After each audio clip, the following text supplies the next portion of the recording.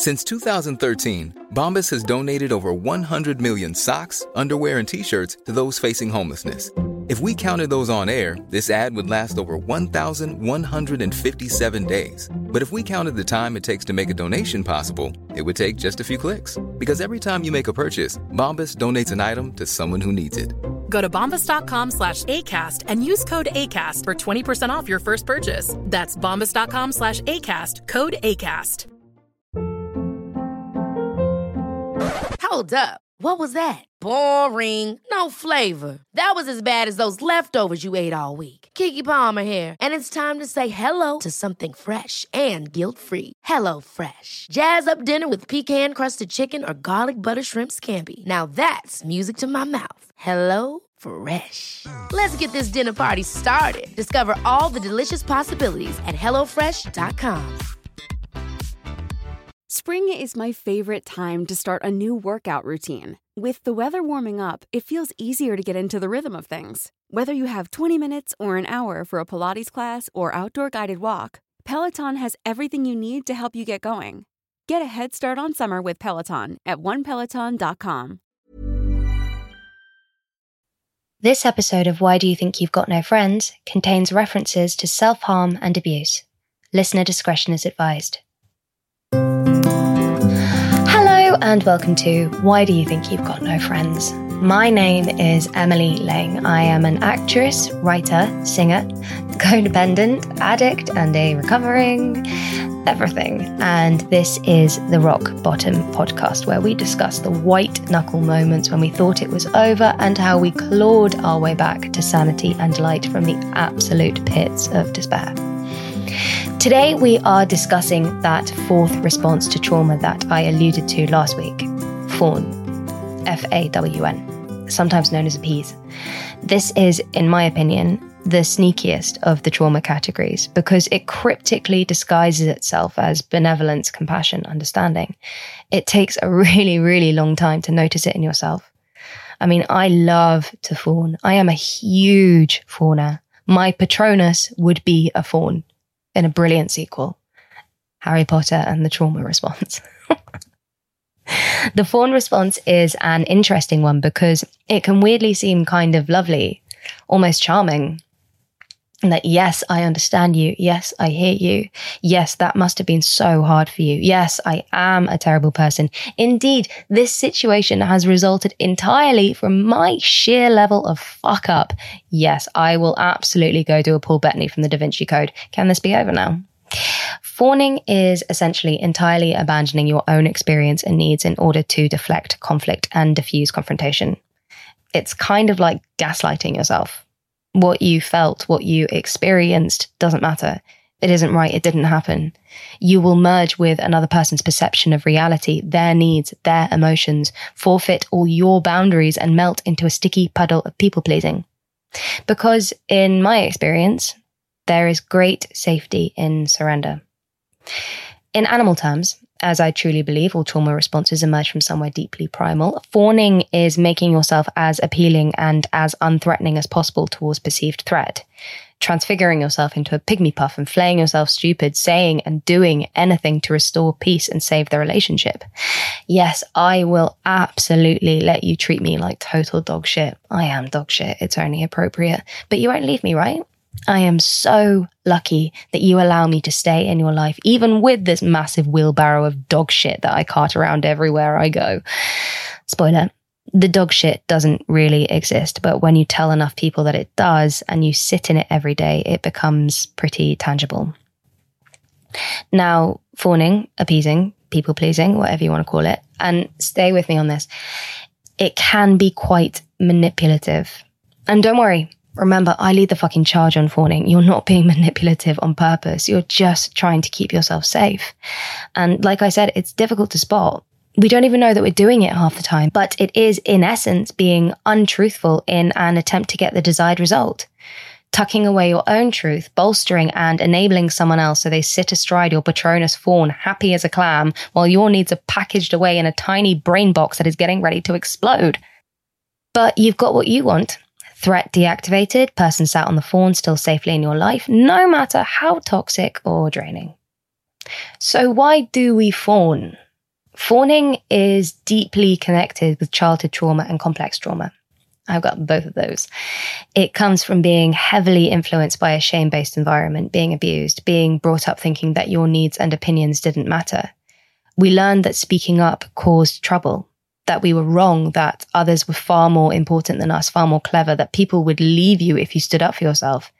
The only way to stay safe was by saying and doing what we thought others wanted to hear and see.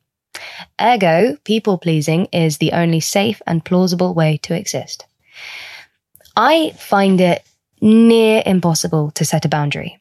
No, I've tried, but I will either end up convincing myself that it's not important enough to risk the conflict and therefore won't say anything, or I'll broach it and immediately abort if there's even a whiff of contention.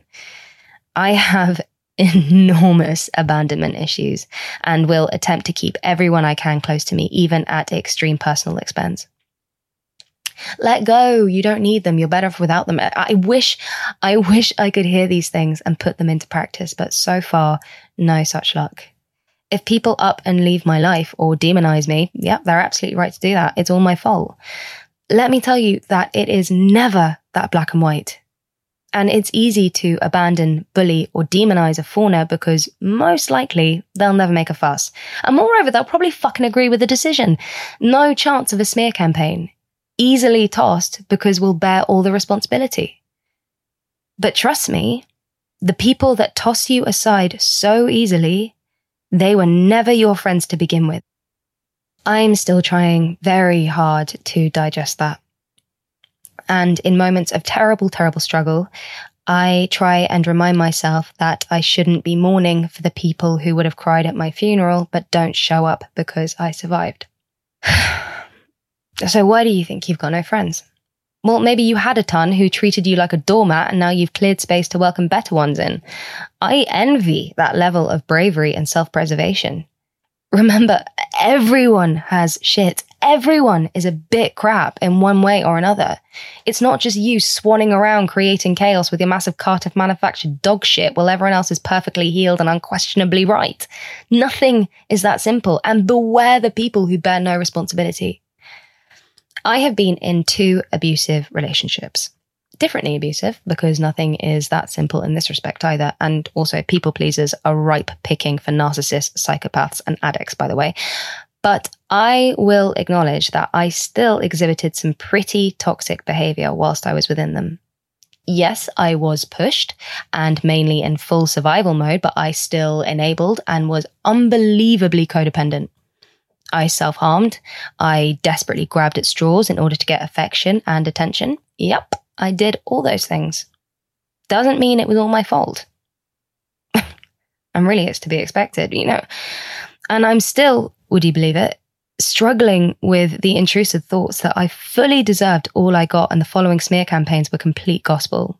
Yes, I am a liar and insane and whatever the fuck else they've said about me. I should probably go live in a cave in the furthest reaches of John O'Groats, only emerging at night to become the stuff of legend like a small brunette Grinch. Parents will warn their children about me. Beware the cave millennial. Everything she touches turns to shit. Really. Nothing is this black and white thinking is very unhealthy. Now, if you recognize fawning, appeasing, people-pleasing within yourself and are now panicking and think that you need to entirely change your ways and responses, no. You don't need to build a battlement and strike down any approaching conflict or criticism with a longbow. Listen to what people have to say. Just check in with yourself before responding. I suggest making a list of values. And remember, your values will look very different to someone else's. But how do I, being very important here, want to be a good person, a good sibling, child, friend, employee? How do I want to be good to myself? So when you feel yourself wanting to fawn, pause. Is my response in line with my values? Am I doing this? Am I saying this in order to please someone else, to diffuse? Is this how I actually feel? Or is my response at personal cost? Is my response actually self-betrayal, self-flagellation? Is this response authentic, or am I doing it for someone else's benefit? Just give yourself a gentle nudge. Changing your responses feels unbelievably unnatural and deeply, deeply frightening. For me, it feels like bungee jumping blindfolded. Like, I know I'll probably survive, but there's going to be what feels like a deadly plummet first. Validate your experience. It's likely that, if you're a fawner, you grew up feeling incredibly invalidated. If you've been a victim of abuse, you've probably been gaslit to a biblical degree. The level of difficulty that comes with trying to believe your own experience when you've been dismissed or been told you're wrong or a liar, that should not be underestimated. Acknowledge the challenges that you've faced and are facing, and that your journey towards breaking the unhealthy patterns is wonderfully brave. Try valuing yourself. You've probably built an entire identity around being appealing. You're only okay, you're only beautiful, you're only worthy if someone else tells you that you are. Maybe find something for you. Carve out some time for you and you alone that is not informed by anyone else's opinion. Like, I went through a phase of making all my own clothes, purely for my own pleasure. And it was wildly, wildly satisfying. And now as I'm saying it, I'm going to start doing it again. I think that there may be a big part of fawning that walks hand in hand with British sensibility. The extreme culture of extreme polite. For all those listening who don't live in England, what do you think? I had a conversation with someone recently who said that their bravery with self-expression and honesty improved exponentially when they learned to speak another language. There was no nuance or subtlety with a new vernacular, and therefore they spoke in superlatives. They said how they felt, what they wanted, and all with zero apology. They weren't met with shame, rejection, or animosity, and therefore gained an understanding that they could be honest about their needs and not hide in deflection and self-betrayal. Kind of great. So maybe all us fawns should invest in Duolingo and learn to set boundaries in Italian or something. That's something to think about at least. But if anyone has any tips, please send them my way. My fawn is very safe and very familiar and very content, but it's also shitting all over my house and takes up far too much room. Oh my gosh. So vive la revolution. I'll talk to you soon. Don't forget to rate and subscribe. A new episode coming at you every Tuesday. Send your stories or get in touch at contact@whydoyouthink.com. I'll see you soon.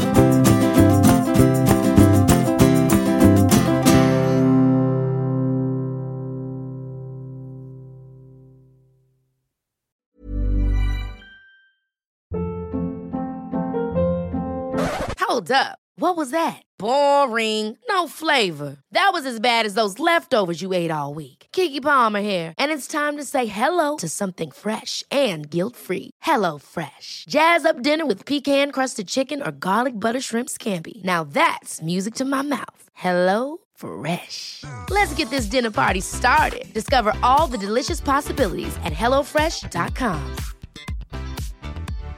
If you're looking for plump lips that last, you need to know about Juvederm lip fillers. With Juvederm Volbella XC and Juvederm Ultra XC, your lip look, whether it's subtle or bold, can last up to 1 full year with optimal treatment and no additional maintenance. Find a licensed specialist and see if it's right for you at Juvederm.com today. That's JUVEDERM.com. Add fullness to lips in adults over 21 with Juvederm Volbella XC or Juvederm Ultra XC. Do not use if you have severe allergies or a history of severe allergic reactions, or if you're allergic to lidocaine or the proteins used in Juvederm. Tell your doctor if you have a history of scarring or taking medicines that decrease the body's immune response or that can prolong bleeding. Common side effects include injection site redness, swelling, pain, tenderness, firmness, lumps, bumps, bruising, discoloration, or itching. As with all fillers, there's a rare risk of unintentional injection into a blood vessel, which can cause vision abnormalities, blindness, stroke, temporary scabs, or scarring. For full, important safety information, visit Juvederm.com. Hey, it's Paige DeSorbo from Giggly Squad. High quality fashion without the price tag. Say hello to Quince. I'm snagging high-end essentials like cozy cashmere sweaters, sleek leather jackets, fine jewelry, and so much more. With Quince being 50 to 80% less than similar brands. And they partner with factories that prioritize safe, ethical, and responsible manufacturing. I love that. Luxury quality within reach. Go to quince.com/style to get free shipping and 365-day returns on your next order. Quince.com/style.